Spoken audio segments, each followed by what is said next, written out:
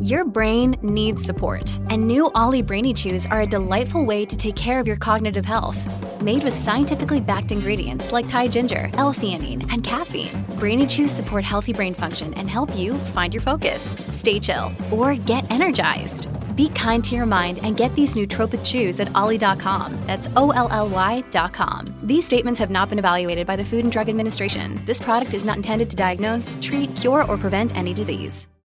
Mom deserves the best, and there's no better place to shop for Mother's Day than Whole Foods Market. They're your destination for unbeatable savings, from premium gifts to show-stopping flowers and irresistible desserts. Start by saving 33% with Prime on all body care and candles. Then get a 15-stem bunch of tulips for just $9.99 each with Prime. Round out Mom's menu with festive rosé, irresistible berry chantilly cake, and more special treats. Come celebrate Mother's Day at Whole Foods Market.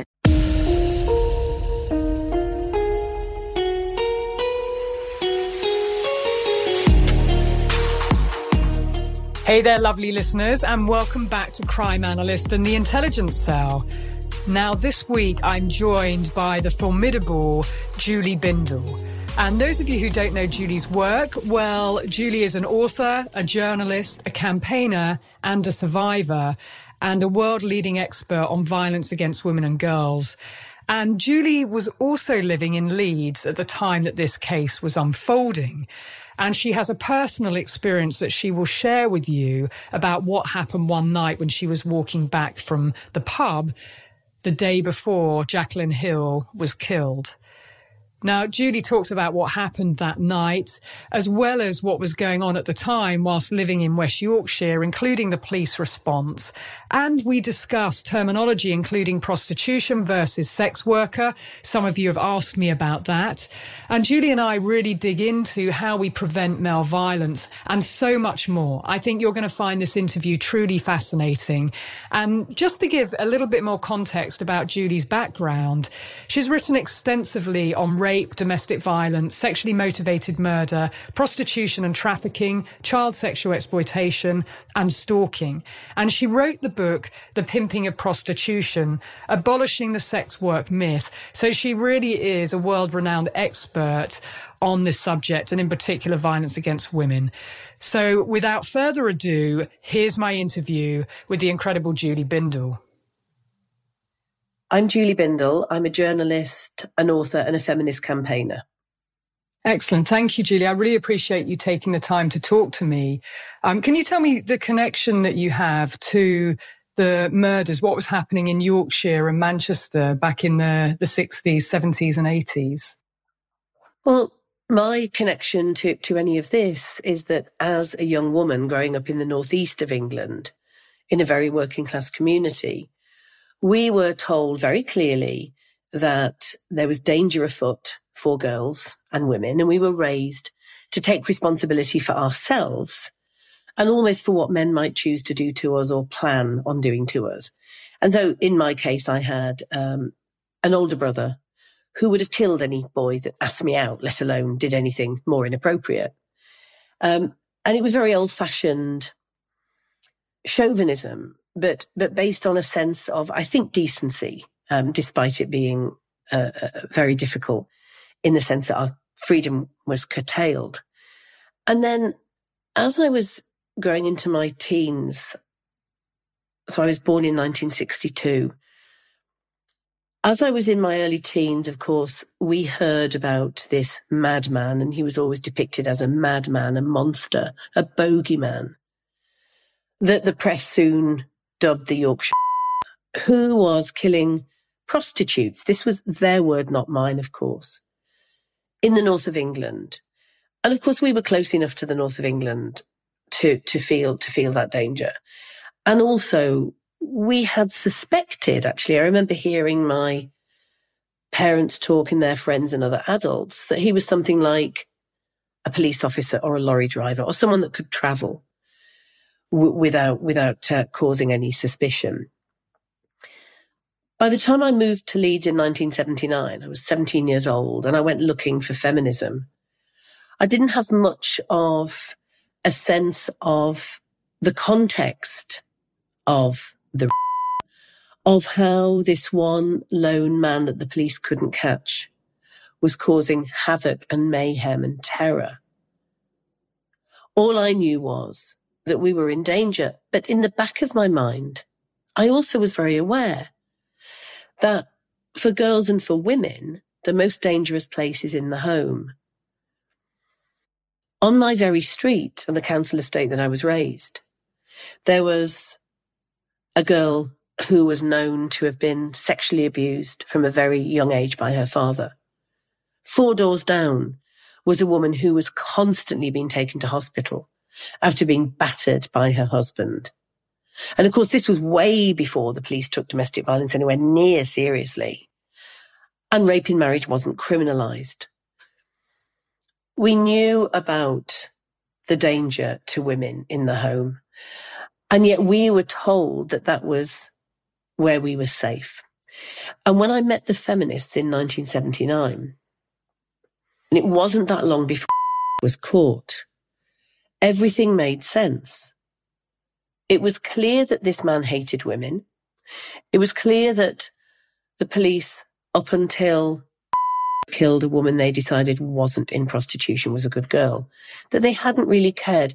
It was the classic no human involved, the NHI shorthand that would often be scrawled upon case files, and that unfortunately to this day still is across Canada when missing and murdered Indigenous women, where their cases are being investigated.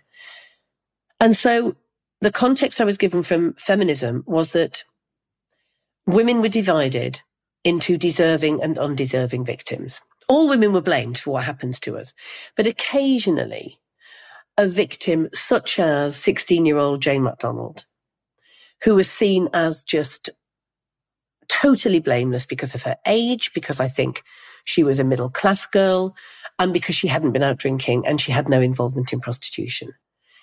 That they were the good victims, and that all the other women, whatever they had done, or in fact, whoever they were, so just if they were working class, were somehow culpable in what happened to them. And then there was a further light bulb moment for me, which was the media coverage, in particular in the Yorkshire Evening Post, where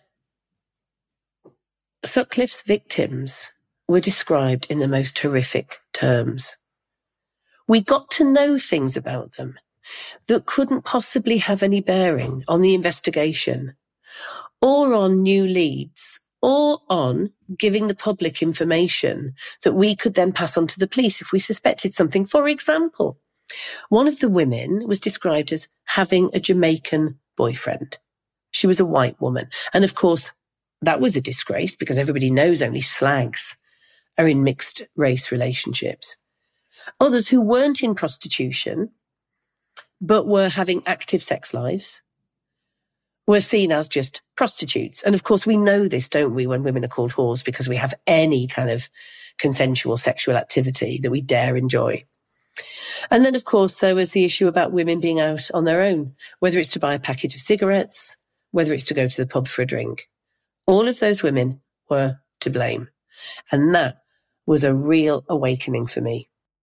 Yes, it's staggering, the double standard. Of course, we're going back in time, but the double standard that we still see now in the way that women are characterised in the media. So this isn't dim, distant, in the past, never to be seen. You and I see it, as do our colleagues in our network, and we challenge it every day in the media, the way that women are described, that has no relevance, and women can become footnotes in their own murders. And I think that part, for me, I mean, that's really fired me up to ensure that every woman is honoured in their death and we properly learn. And that's really why I'm deep diving and covering this case in particular. And language really matters. You're a writer, you're an author, and the tone that's set by the police and by the media can have a very profound impact, can't it, in terms of what happens next. And I think it's very interesting that the police made a case back then and still now, saying that actually the public weren't sympathetic about what was happening to the women being murdered. It was the public who weren't coming forward with information. What's your view on that, Julie, having lived through this at the time? Oh, the public. them the police bouncing it back and saying, actually, it's the public that weren't coming forward with information. And I've heard that even now from officers who lay that claim that that's why the investigation stalled at the beginning. And all I see is the headlines and the way that women were characterized at that time, the police setting a tone. And, for example, one of the quotes from Jim Hobson, who was a senior officer who spoke out after Jane McDonald was murdered. And he said, and I quote, "The killer has made it clear he hates prostitutes. Many people do. We as a force will continue to arrest prostitutes, but the is now killing innocent girls." Now that's his quote, and I'm not going to use the words because I know it creates huge distress to victims. So even that, the language, calling him the Yorkshire R, I'm working with families now campaigning to get that scrubbed out going forward.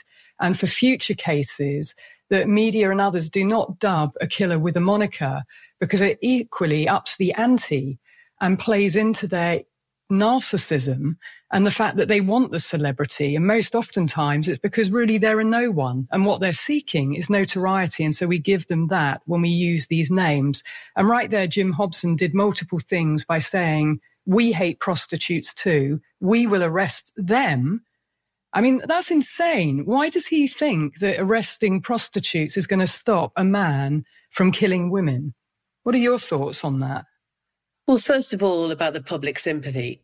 Clearly, those that thought that women in prostitution are the scum of the earth, and that's mainly men, but some women latch on to this also, I think, to protect themselves as women who will be treated respectfully by men, not murdered by men. It's a false kind of safety net thing that women do. But of course, the public was sympathetic to the victims because apart from the fact that when we saw the photographs of the murdered women and there were mugshots, which is an abhorrence because what that does is instantly ends empathy and frames the victim as the problem, as a criminal. The general public in the main saw children left without a mother, saw loving families left without a daughter. Women in prostitution, of course, and their loved ones are members of the public.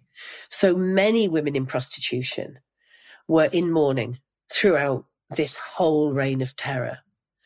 And of course, how they were described was fed back at them and would have made them feel 100 times worse. I have interviewed women who were in prostitution at the time, all of whom say they were dehumanized. Their lives were bad enough prior to this. And what they talk about in terms of the distress is the police attitude and the media depiction of them more than the danger of Sutcliffe. And I'll tell you why.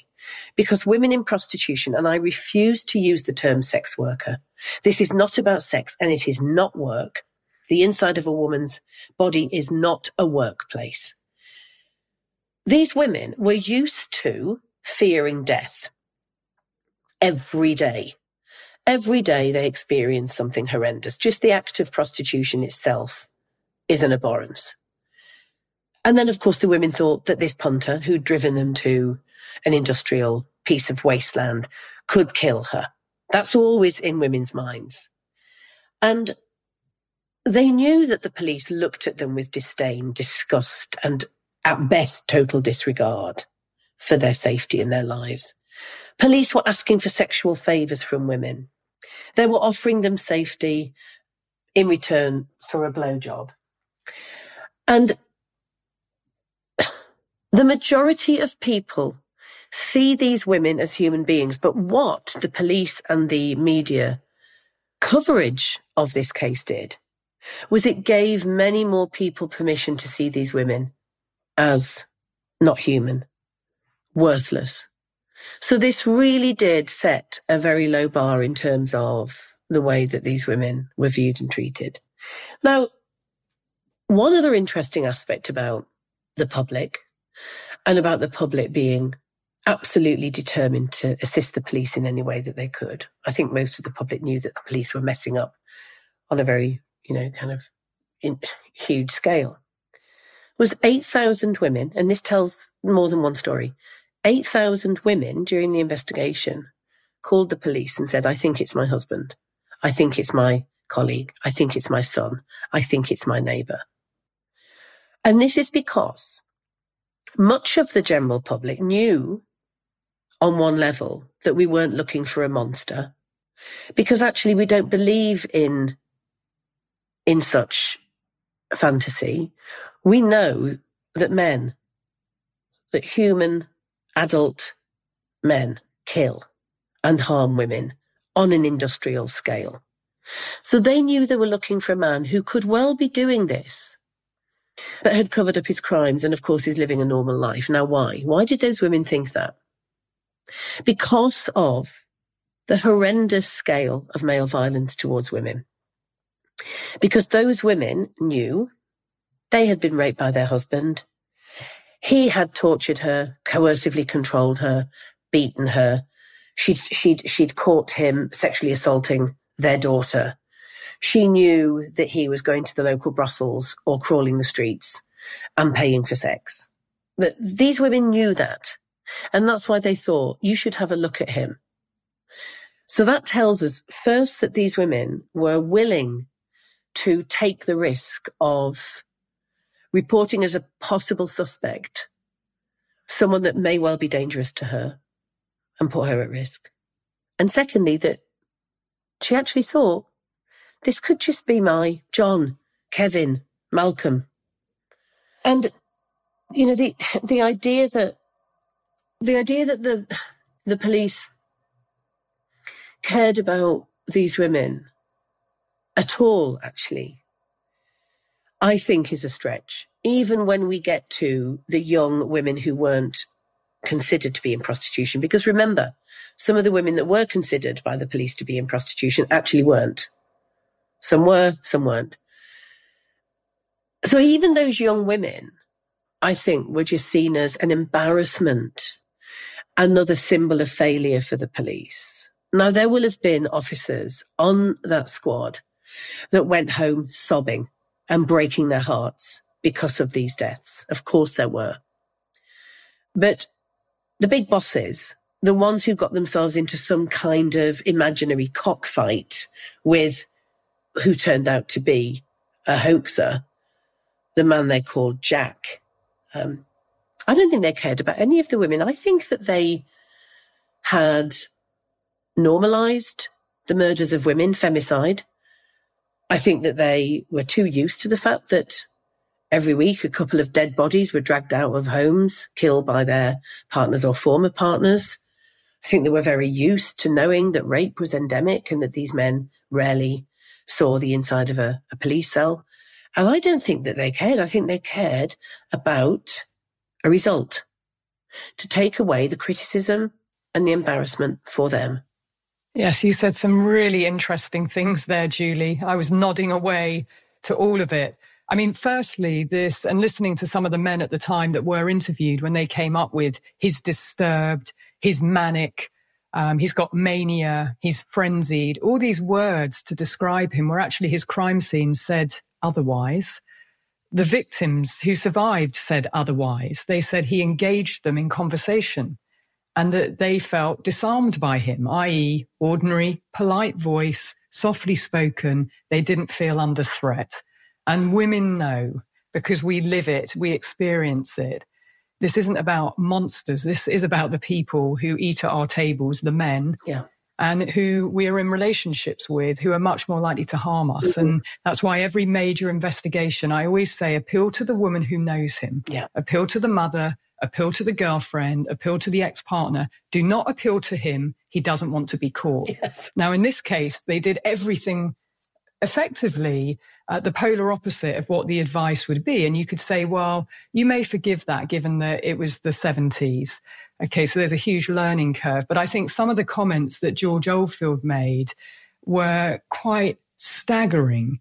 And I just want to quote him because it really does talk to what you just described, having lived through it. He said in 1979, there may be more pawns in this war before I catch you, but I will catch you. So right there, he's describing women as pawns and like this is a game You described it as a cockfight. That's how I saw it. This became about a personal him versus the killer. But of course, he was looking in all the wrong places. And the second quote, which literally had me floored, he said, "I have no hard feelings towards him. I just want to catch him." What message does that send out to women? Well, first of all, what the police were doing and what Oldfield was clearly doing very, very wrong was rooted in his misogyny, in his absolute disdain of women, particularly certain types of women. And I do think class is very relevant here. I think working class women were seen as much more disposable and dirty and feckless and all the rest of it. Support for this podcast and the following message come from Corient. Corient provides wealth management services centered around you. They focus on exceeding your expectations and simplifying your life. Corient has been helping high achievers just like you enjoy their lives more fully, preserve their wealth, and provide for the people, causes, and communities they care about. As one of the largest integrated fee-only registered investment advisors in the U.S., Corient has deeply experienced teams in 23 strategic locations. Corient has extensive knowledge spanning the full spectrum of planning, investing, lending, and money management disciplines. Leverage Corient's exclusive network of experts to craft custom solutions designed to help you reach your financial goals, no matter how complex they may be. Real wealth requires real solutions. For more information, connect with a wealth advisor today at Corient.com. That's Corient.com. Corient.com. Well, Oldfield, when he said those words, and I remember watching Calendar TV in my flat in Leeds with my feminist friends, and we were going berserk, obviously. We remember saying, but we're the pawns. He's talking about us. He's talking about we're the pawns. We're collateral damage, for God's sake, in this fight. And what Oldfield did wrong was that he and his other senior officers thought they were looking for someone who hated, quote unquote, prostitutes. And they could justify that as a motive for his actions, as a motive for his murders. Imagine that they were able to do that there is such a man who almost has a logical response to prostituted women that then thinks that that's a motive. We all knew in my feminist group, we all knew that the motive was misogyny and hatred of women.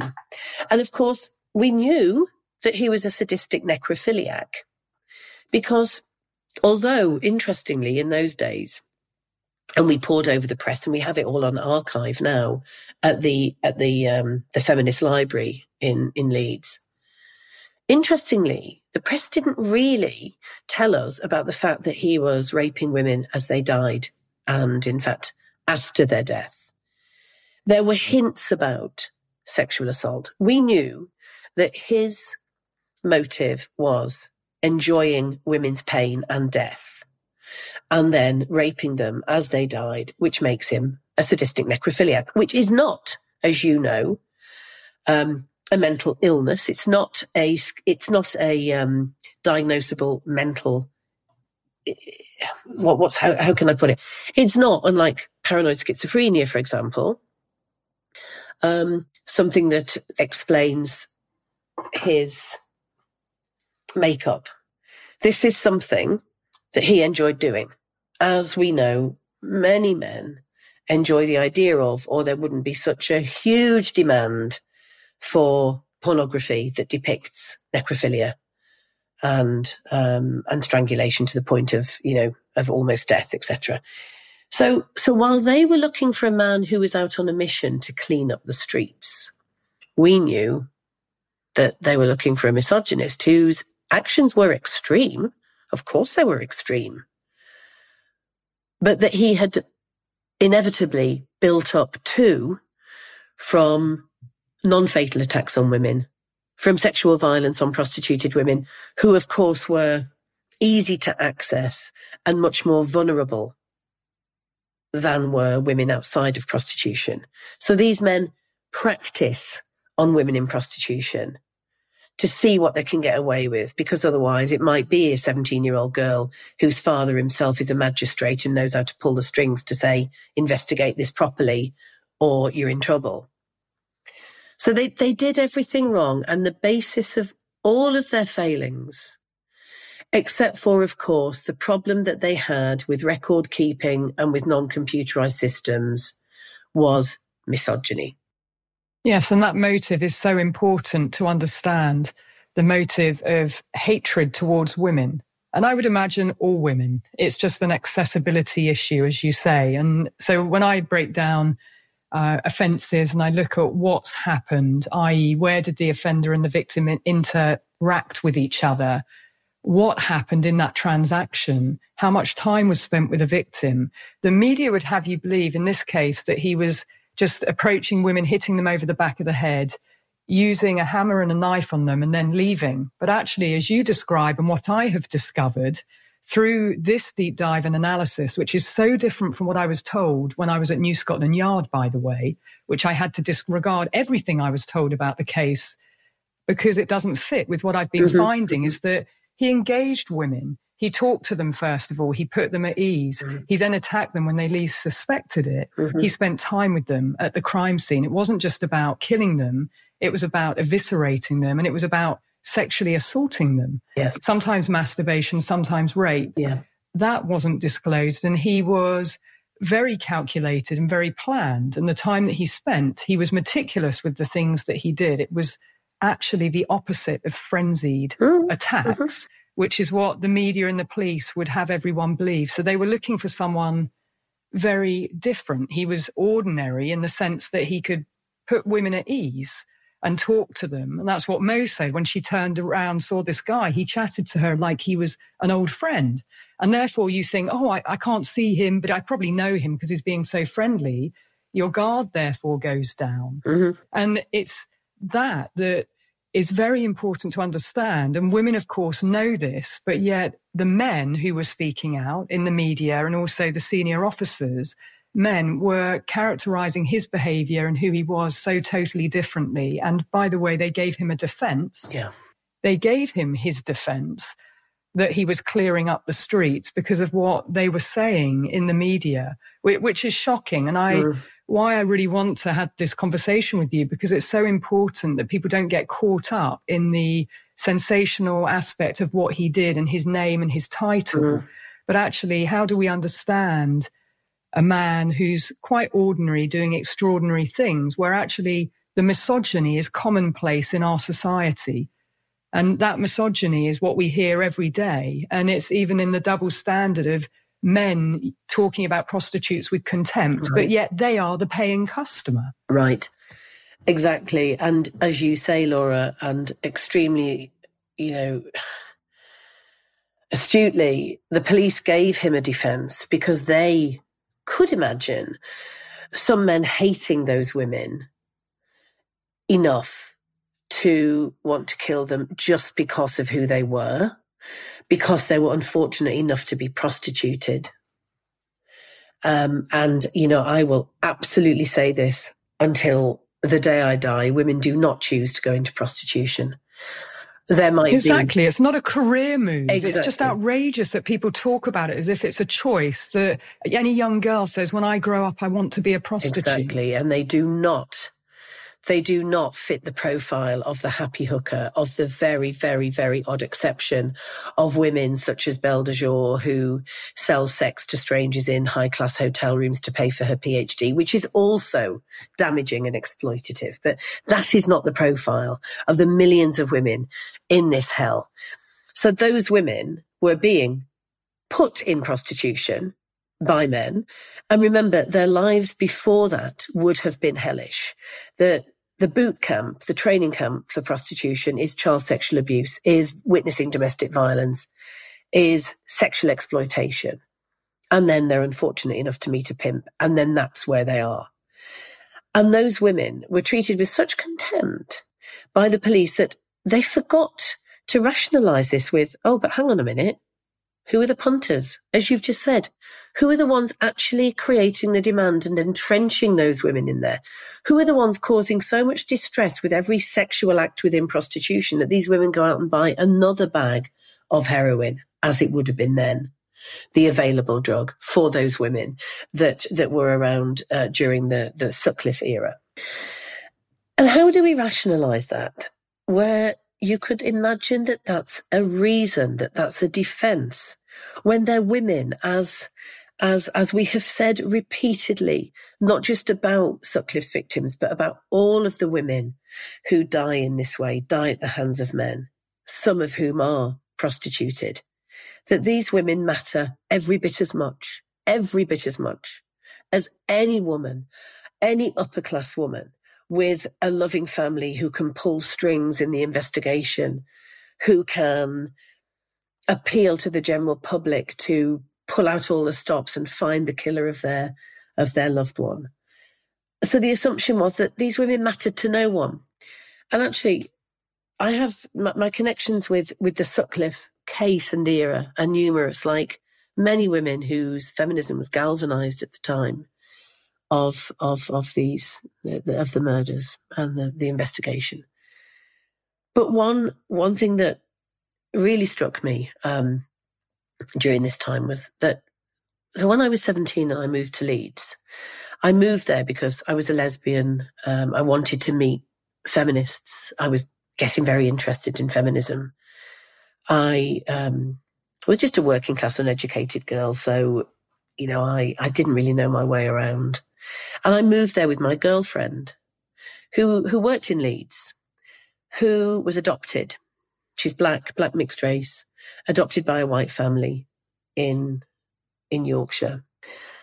And we moved to Leeds together, and we were suffering the usual kind of racism. The National Front at the time were daubing our windows with just lesbian and racist kind of graffiti. They had quite a few choices to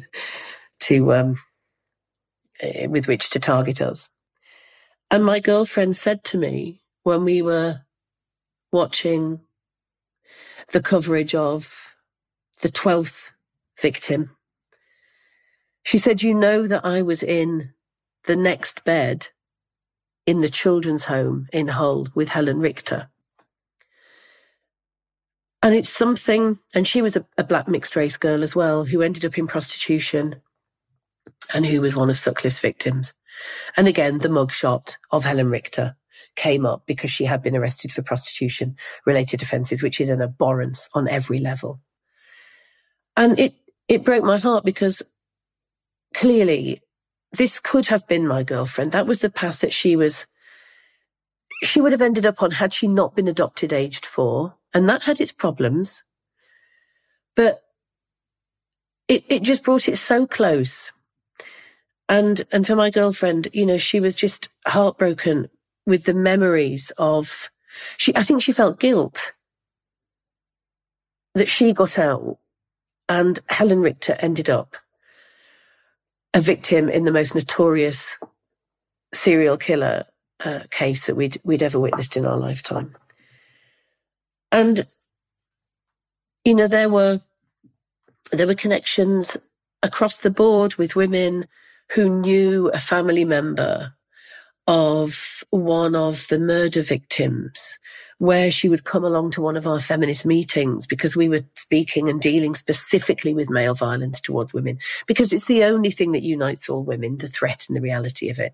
And it's the most urgent task. And it's the most, I would say, it's the biggest impediment to our equality and liberation.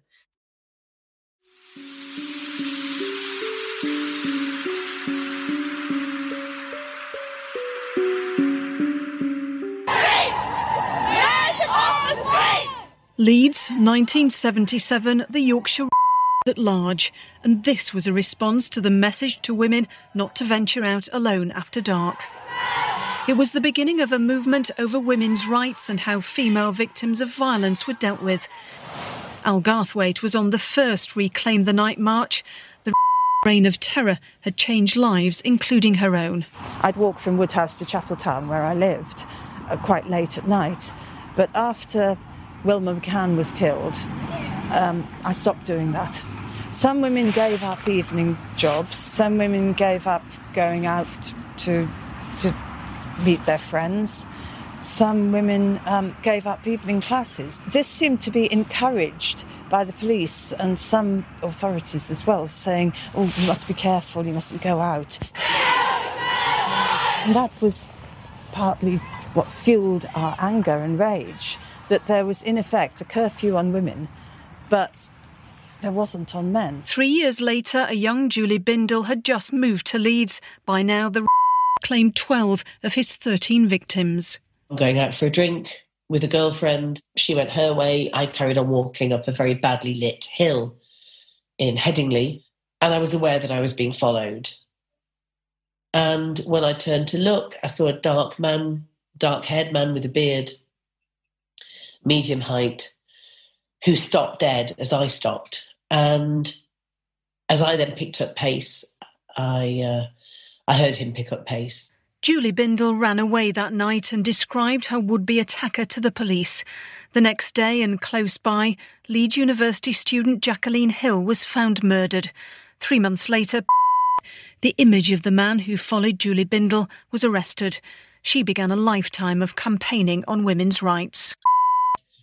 Ended lives, destroyed lives, and also changed lives. And I was one of those women whose life was changed. There was a definite turning point, and instead of it being something that this rather strange, wild group of women did, it began to have an impact on the police, on the local authority, and it was the beginning of a whole change in the way people in authority looked at the issue of violence against women. I think a lot of progress has been made, but there is still a lot more that needs to be done. And campaigners believe that progress was born out of the strength and solidarity which began in the face of tragedy. Katie Oscroft, ITV News.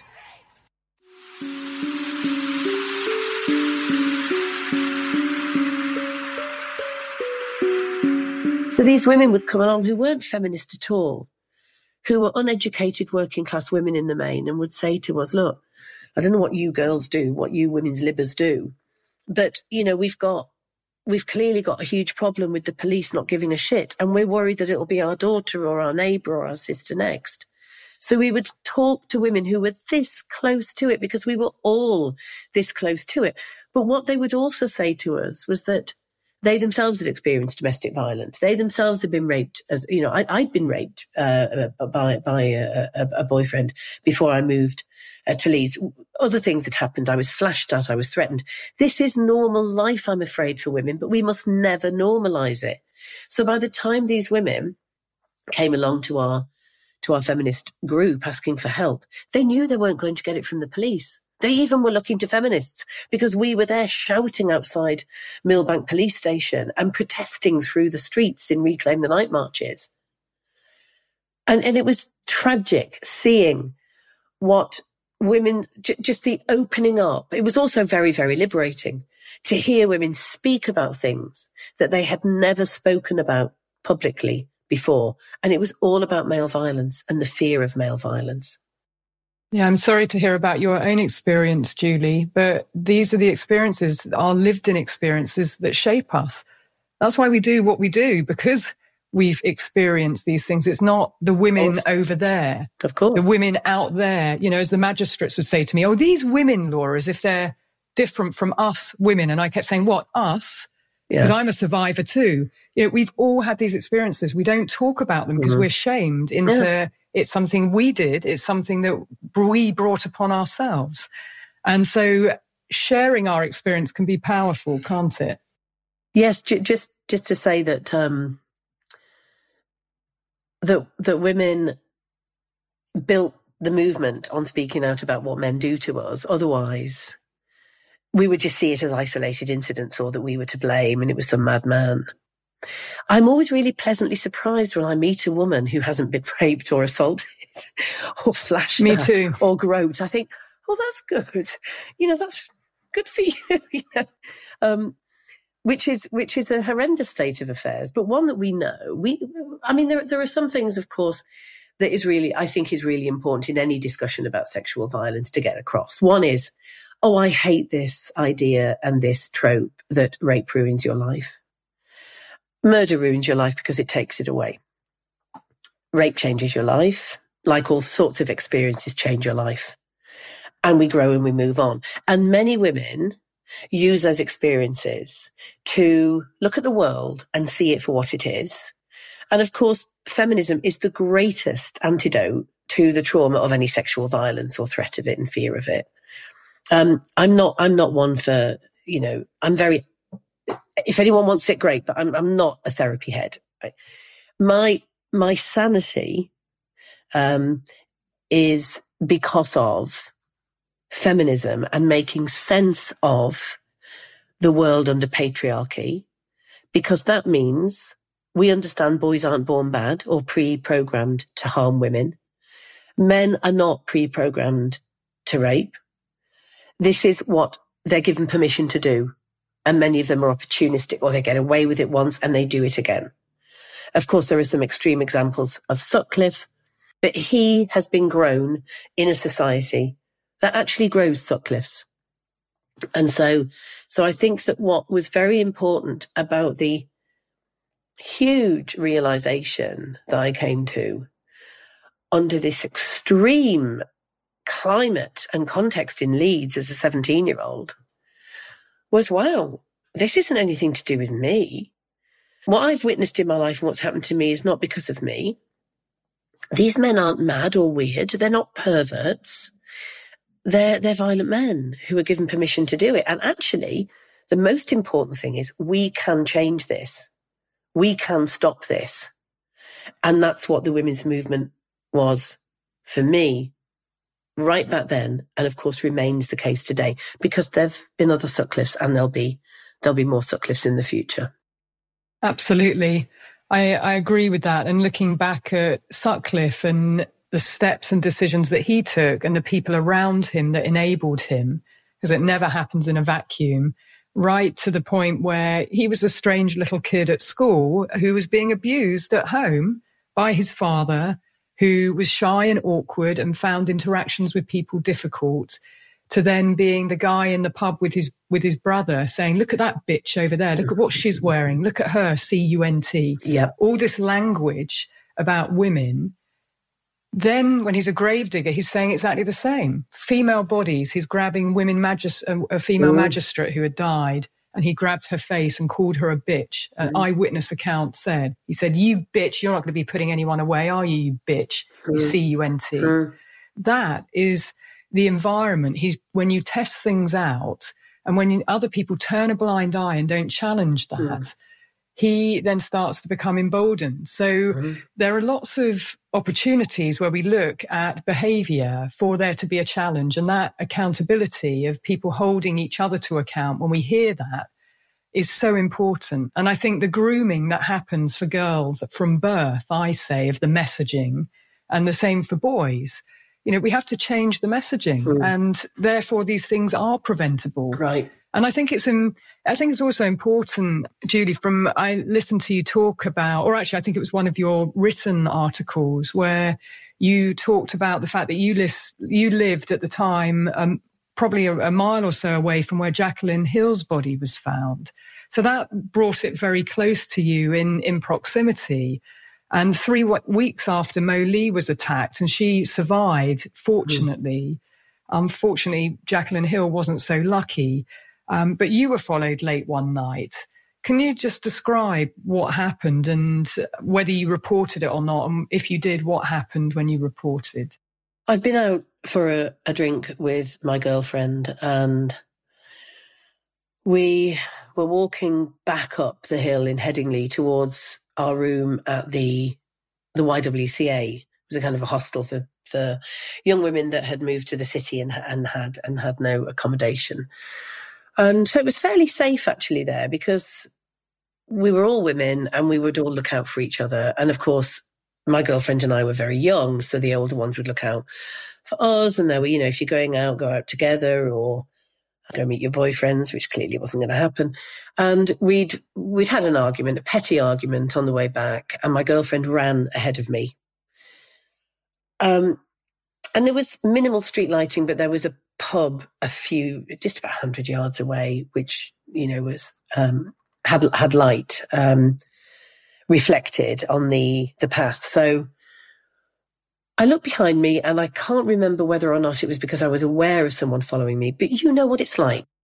We are trained to fear men at night walking behind us on an empty path. I mean, we just are.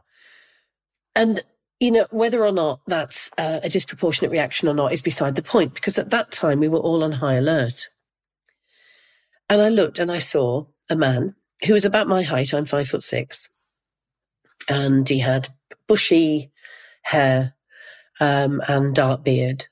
And I turned back round, started to walk on, expecting that what he might do, which some men had started to do, which was overtake and say, as they were overtaking, "Don't worry, love, I'm just walking past you."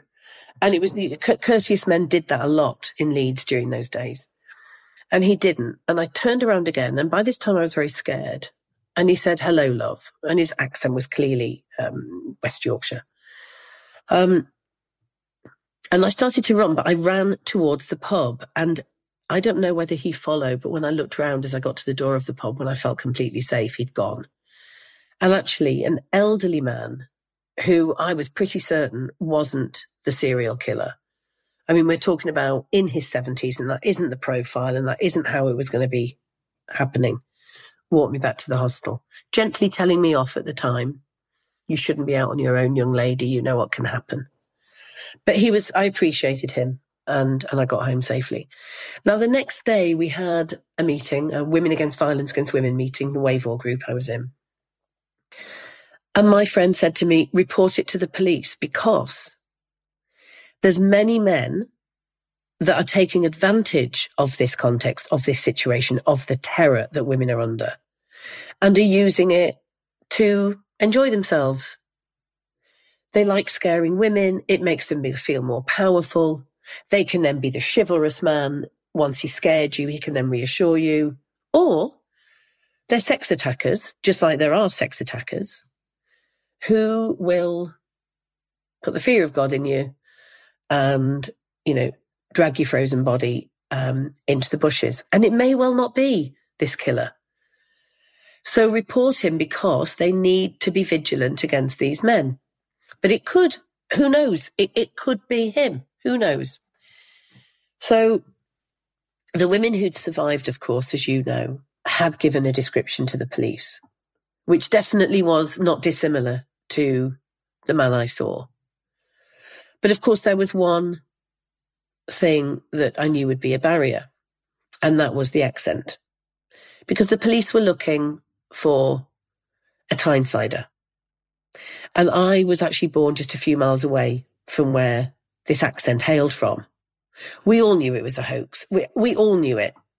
But I sounded much more like the hoaxer than I did as I do now, because I had a very strong northeast accent.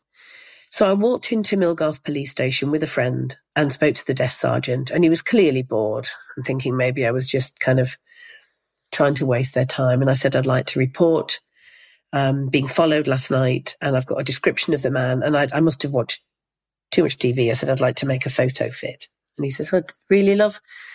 He said, and who was this man then? And I said what he looked like and that I'd heard him speak.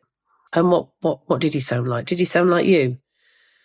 And I said, no, he was local. And he says, well, we're looking for a man that's coming from your neck of the woods, love. So, but my friend who knew her way around, she was about 15 years older than me, she pushed and said, no, we'd like to speak to somebody. So reluctantly, I was shown through to an interview room. And of course, they drew in those days, they drew the photo fit, didn't they? So that's what I did. And the photo fit came out, and I remember it extremely clearly. It was a photograph of a man with a dark goatee beard and almost afro hair, very dark hair, almost sculpted, dark eyes, about my height. And They never followed up. I didn't ever hear from them again. It probably went in the bin. But of course, when Sutcliffe was arrested and during the trial and we saw the photo fits, my blood ran cold. It could have been him. I survived. If it was him, or if it was some other sex attacker or killer, I survived. And in a sense, it doesn't matter if it was him. What matters was that the police didn't follow that up. And of course, they were led in part by the fact that this man was supposedly Wearside Jack. How terrifying. I mean, either way, like you say, it's just a very terrifying situation. And when they're in the height of the investigation, because this was, when was it, 1980? 1979, 1980? It was days before Jacqueline Hill was murdered. So it was 1980. Yeah. And so this is real heightened time as well, when they should be very interested in women like you coming forward. That's exactly the type of woman case that I always appeal to. You want to know your near misses. And of course, in this series, there were many near misses that were never followed up on. Exactly. And the photo fits were just strikingly similar. And I would imagine that if your blood ran cold, if you had a visceral reaction, your body, I always say, from Basil van der Kolk's work, the body keeps the score. The body remembers. We rationalize and we minimize things up here in the brain with our trillion thoughts and calculations a second. But here in our gut, it knows immediately, and we have visceral reactions for that reason. So more than likely, given the geography, given proximity, given the description, and given your visceral reaction, it's you were very, very lucky, I would say. Other women weren't quite so lucky. And how frustrating for women who survived near misses to be ignored when you've got living witnesses saying he's a local man, local accent. And I'm really curious as well as to, you mentioned that you thought that it was a hoax, the whole Wearside Jack nonsense, the letters and the tape. Why did you and others feel strongly that was taking them down the wrong path? We knew it was a hoax because these men don't want to be caught. They don't want to be caught. Their pleasure doesn't come from taunting the police. They hate women and they want to harm and torture women.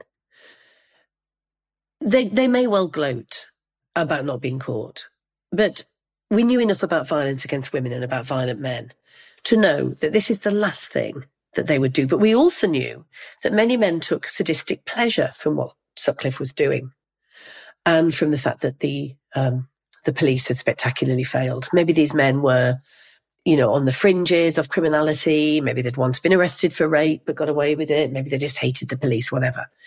But, of course, we knew that down at Elland Road, Leeds Football Club, there were regularly chants by football supporters when the police tried to pen them in or stop them from taking their alcohol in or whatever, where they'd be chanting and taunting the police. 11-0, 11-0, 12-0, 12-0, whatever the murder count was up to. So it was obvious. Oh my goodness. It was obvious that these men, some men took sadistic pleasure. Some men just liked seeing us frightened. I would get on buses, and this happened to my friends as well. And maybe some man would hit on you and you'd tell him to get lost. And the next thing is, you're too ugly even for the love, or hope gets you, or I'm the. Oh my God. And you would hear that when you walk past pubs at night, because of course we refused to have a curfew imposed upon us as women, as feminists. We refused. We said, no, we'll go out in groups. We'll go out with friends. We'll organise student collective transport for the university women. We'll borrow each other's cars. We'll give each other lifts. We refuse to be hemmed in any more than male violence hems us in. Put a curfew on the men, not us. So we'd be walking past pubs, and of course, how dare we be out at night? And you'd get the usual, hey, love, suck my cock. And when it was fuck off, it would be, what are you, a load of lesbians? So we'd gone from being fuckable to a disgrace, being out on our own without the protection of men, to, well, you're just lesbians. So it was just the context.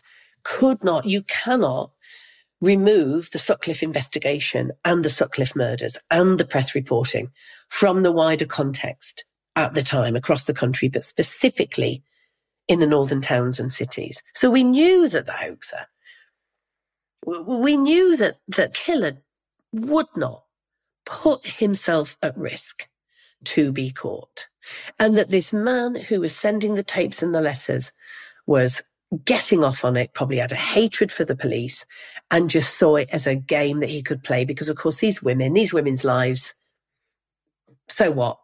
Worth nothing. Yeah, I think you make some really valid points there. Most serial killer cases I've worked on are serial perpetrators, exactly as you say, they don't want to be caught. So that's why any appeal where you say, well, give yourself up, which in fact Oldfield did that too, come on, give yourself up. They don't want to. They want to carry on doing what they're doing. And therefore, they're misunderstanding the psychology of the perpetrators, the motivation and the misogyny. And we cannot understand this case without putting it back into its context at the time. And I mean, it's horrifying just listening to you say that. I have to say the football chanting I was aware of, but just on a day-to-day basis, the names and the fear that others were putting into young girls and women. And the fact that radical feminism grew up with the, fuck you, we're not going to be the ones staying inside. It's the men who should be under curfew. And that is a symptom, actually, of all the problems, isn't it? Where we're constantly telling girls and women what they should do to avoid being raped rather than dealing with the rapists and dealing with the killers.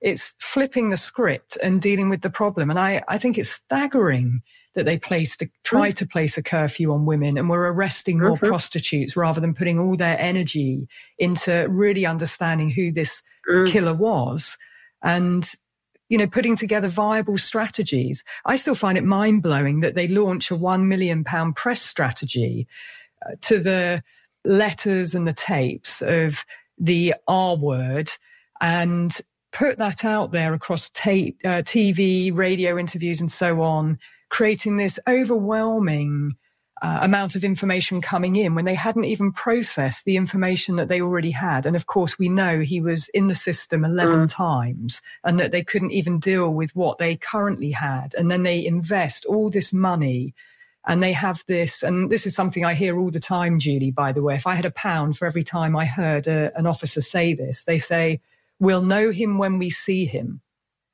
And it's utter nonsense. They were expecting a monster. Because they were expecting a monster. They could not admit to themselves that ordinary men do this. And also, in terms of the Elland Road horror, I want to think about boys at this stage. Boys going to football matches with their fathers, reading in the paper about these dirty prostitutes who've got themselves raped and murdered, which clearly is quite an incredible feat. But one police officer said that to me not that long ago, a woman who'd got herself raped, and he meant the type of women that were just treated as worthless in the early days of the Sutcliffe investigation. But what about those boys digesting all of this hatred towards women? And growing up being told that, well, for these killers, these madmen, they have to have a motive. Their motive must be, they must be psychotic, and their motives must be because these prostitutes are littering the streets and the streets need to be cleaned up and this is understandable. And these are boys growing up where their empathy was being chipped at every single day by men that they looked up to who were their role models, who took in all of this from the double act that was West Yorkshire Police and the press, particularly the local press. And that must have had quite a profound effect. I know I've spoken to numerous women some of who've written books about aspects of growing up under the Sutcliffe era, or they're survivors, or they have lost loved ones. And, you know, like you, with women who've been affected by male violence most profoundly. And they tell me the role that case and other similar cases had in their lives and in their development as young women. But we also need to look at the impact it's had on the development of young men during that time. And it's an interesting one. If you think about boys young men who were my age at the time, so 17 when it really, really hit me what was going on, or a little bit younger, they'll be in their 50s now. They might be a little bit older. We need to talk to those men. We need to get those men to tell us honestly how that shaped their views of women, in particular women in prostitution, and in particular what empathy is possible for women who were seen as the disposable women, and how those views has shaped their lives in some way, because we can't just look at how it shapes women's lives, because we need men to take responsibility for their belief systems, where they then make the same mistakes when this kind of thing happens again. Let's have a look, for example, at Trevor Birdsall, Sutcliffe's best mate at the time that he was going around the streets of Bradford, carrying a sock with rocks inside, paying for sex with these desperate women, some of whom were close to death, on heroin, on all kinds of health problems that prostitution inevitably brings, and battering them over the head, often to the point of serious injury, for a laugh, while Birdsall sat in his car waiting for him to come back, where they then had a laugh about what he'd just done and got away with it. I got another old tart, Sutcliffe would say. Because Birdsall knew all the way through that this could well be his mate Peter.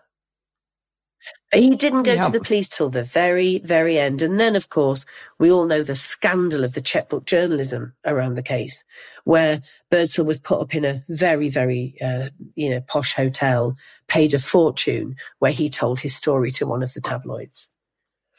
We need to look at men's role in this, who weren't necessarily directly attacking women at the time, who aren't rapists necessarily, who don't buy into this kind of level of misogyny, but who are the bystanders that allow for this to happen. And Birdsall is an extreme example, because he was with Sutcliffe. He was aiding and abetting those very serious crimes. He should have actually served a lengthy prison sentence. And I bet multiple times that happened. It's never just going to be once. And if he didn't speak up on the first attack in 1969, the message to is carry on. Therefore, I would imagine there were multiple times where he was present.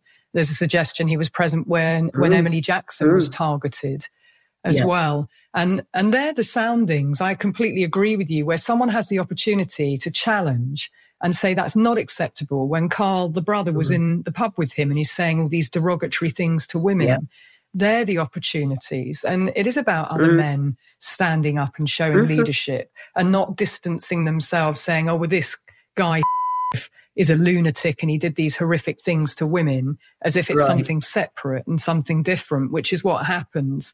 And I want to talk about Emily Jackson in particular, because she was a mother of 3.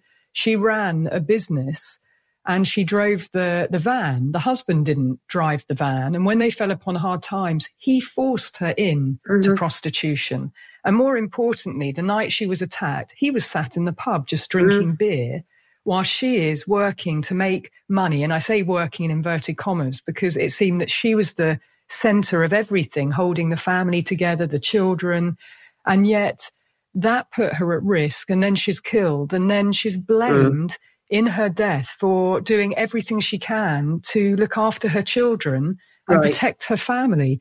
I mean, women just can't win. And that's what makes me really angry, that whilst he's sat in the pub, I mean, who the hell does he think he is, sitting in the pub drinking while she's having to try and make money so that he doesn't go into bankruptcy, to keep a roof over their heads and to look after her 3 children? And also Wilma McCann, who was forced into desperate situations in order to provide for her children. And who was a very troubled woman who'd had domestic violence, and she was seen as worthless. And of course, we saw her mugshot from a very young woman. And it's terrible the way that when we look today at the women in prostitution who are disregarded, who are seen as worthless, who are seen as disposable, that there are so many men who are willing to judge them when they are driving the demand, and they don't say to their friends, it's not okay to joke about women in prostitution. It's not okay to pay for sex. It's actually not cool. Get yourself a real date. These women don't want to have sex with you. It's one-sided sexual pleasure. She's not consenting, but for the cash. We call that rape. That's what we usually call that scenario, rape. So we need to have a really honest discussion about why so many men are willing to pay for sex or normalize the practice or defend other men from doing it. and say things like, let's just legalise it, let's make it safer for the girls, meaning let's state sanction it, let the state become a pimp. And this is one aspect of the case, of course, and it's only one aspect. But I think if you want to look at how women are treated in any society, look at how women in prostitution are treated. Look at the normalisation of the sex trade.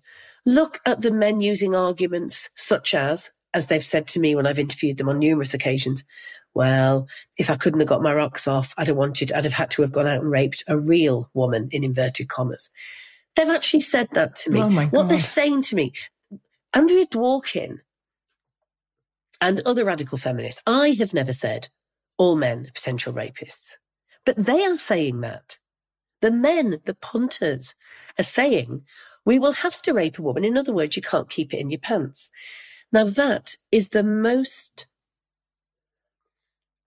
anti-feminist view of men. It's the most depressing view of men because, one, it absolves them of all responsibility for their actions. Two, it means that we can never change them. They're just programmed to be rapists, which is not the case. Or why don't we just put them all in internment camps and give up and put them all on an island outside of Fiji and don't give them any boats?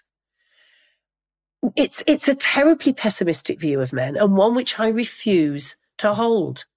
Because men can keep it in their pants.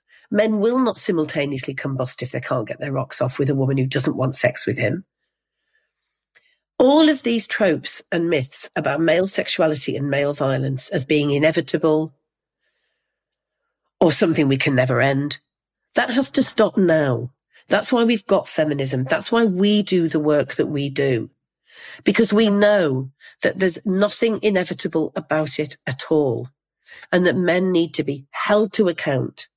But that means not just by the police and the Crown Prosecution Service and the judiciary and the jury members, but by all of society.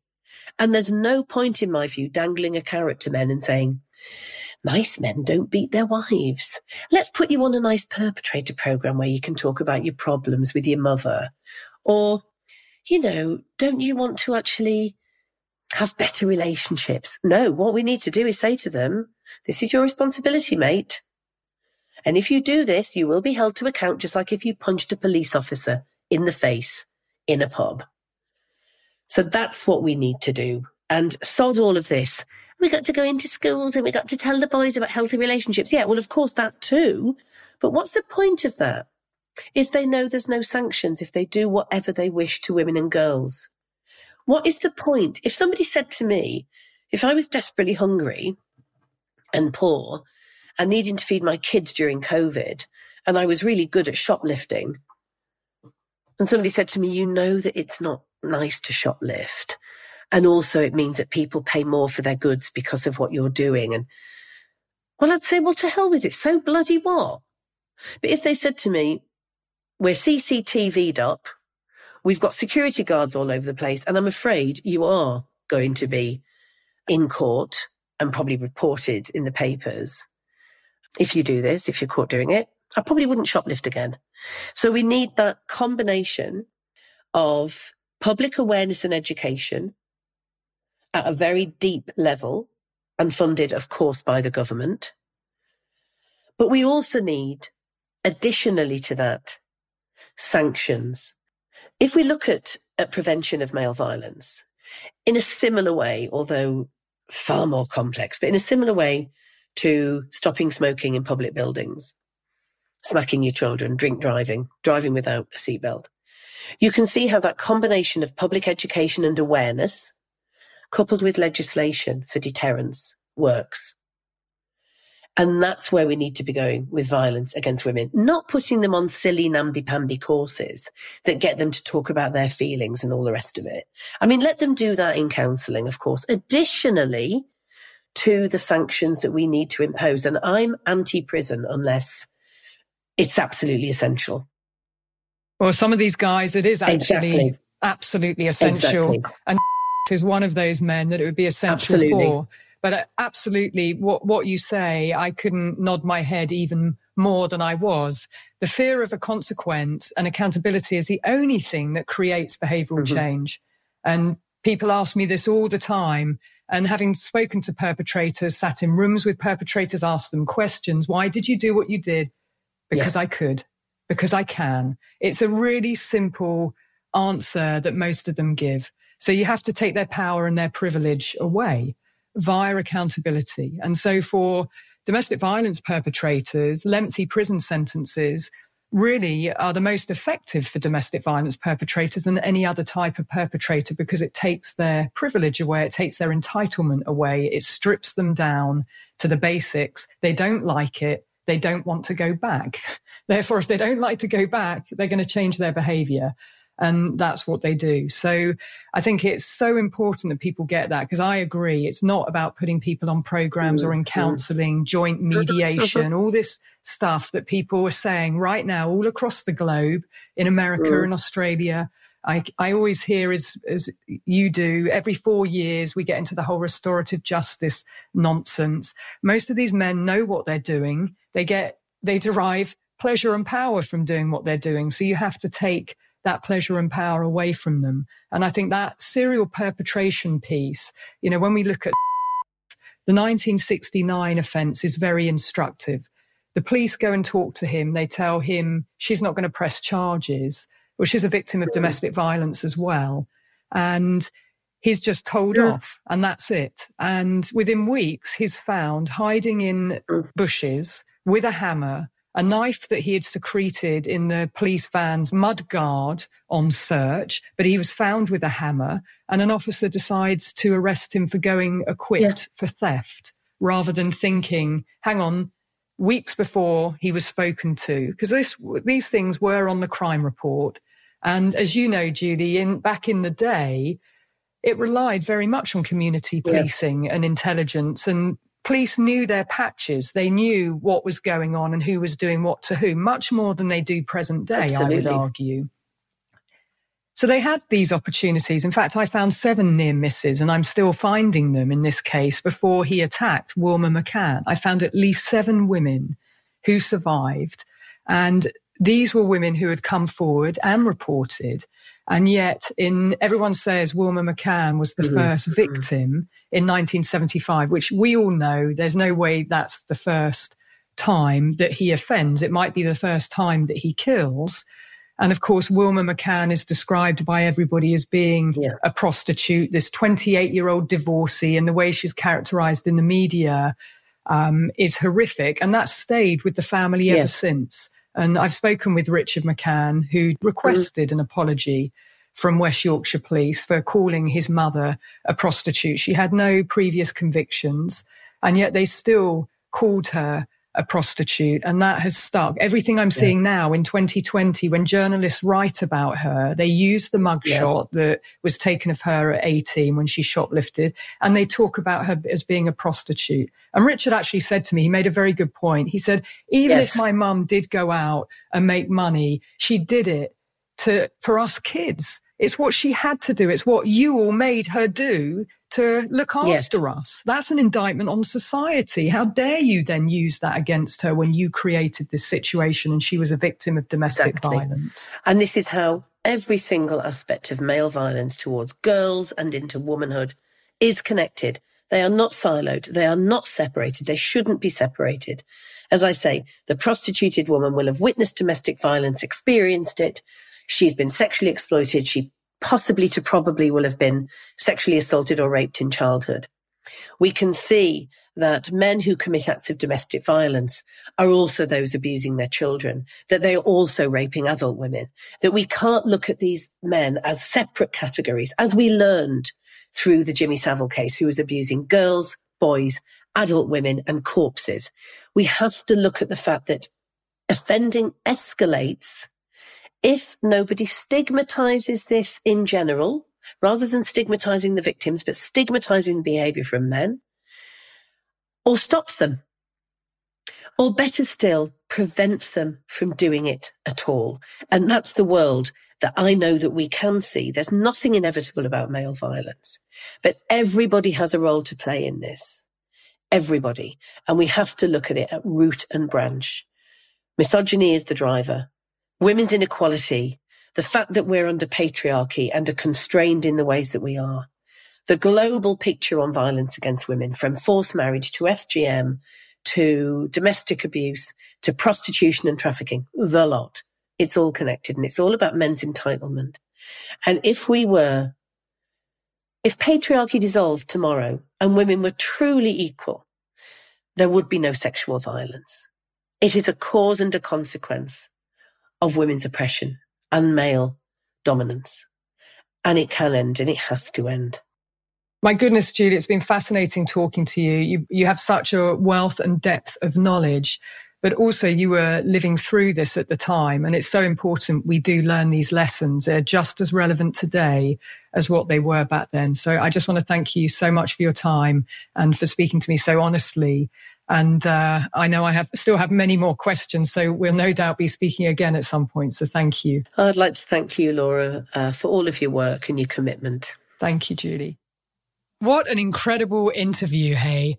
So much learning in there. And I could have talked to Julie for hours. So I really hope you enjoyed our conversation. You know, I do believe that Julie was a near miss to PS. And thank goodness she trusted her instincts when she noticed him and took action. Now, interestingly, when I look at a picture of Jacqueline Hill at the time and compare it to a picture of Julie at the time, they looked very similar. And the fact that it was in close proximity and the night before Jacqueline was attacked and killed, and Julie having a visceral reaction when she saw a photo of PS, I believe that this was a near miss. And thank goodness she survived by following her instincts and taking action. And there are more cases that I'll be analysing that may well have been committed by PS, as I've now concluded my analysis of the A1 offences. And also, Julie talked about Trevor Birdsall and the trial, and I will be talking about that in a future episode. So let me know what resonated with you about this episode in particular. Hit me up on social media, and please share the episodes with your sons, your daughters, your mothers, your fathers, your best friends, your colleagues, with everyone, because I really feel everyone should listen to these episodes. And I really hope you'll join me back in the Intelligence Cell for part 9 of The Forgotten Victims. Until then, be curious, ask questions, and always trust your instincts.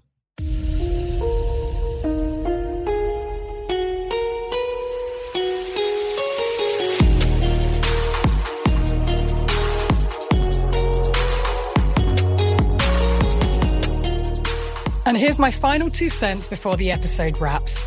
The first is a huge thank you to all of you, my lovely listeners and crime analysts, for tuning in every week. The second is an ask. If you like what I do, please take 2 minutes to leave a 5-star review on whichever platform you listen to me on. It really helps others find me and helps with the ratings. So thank you, thank you. Crime Analyst is written, produced and hosted by me, Laura Richards. Sound engineering by Tim Hansen at Half Ogre Studios. Cover art and graphics by Chris Rowbottom at Syndicate, and music by Kilrude.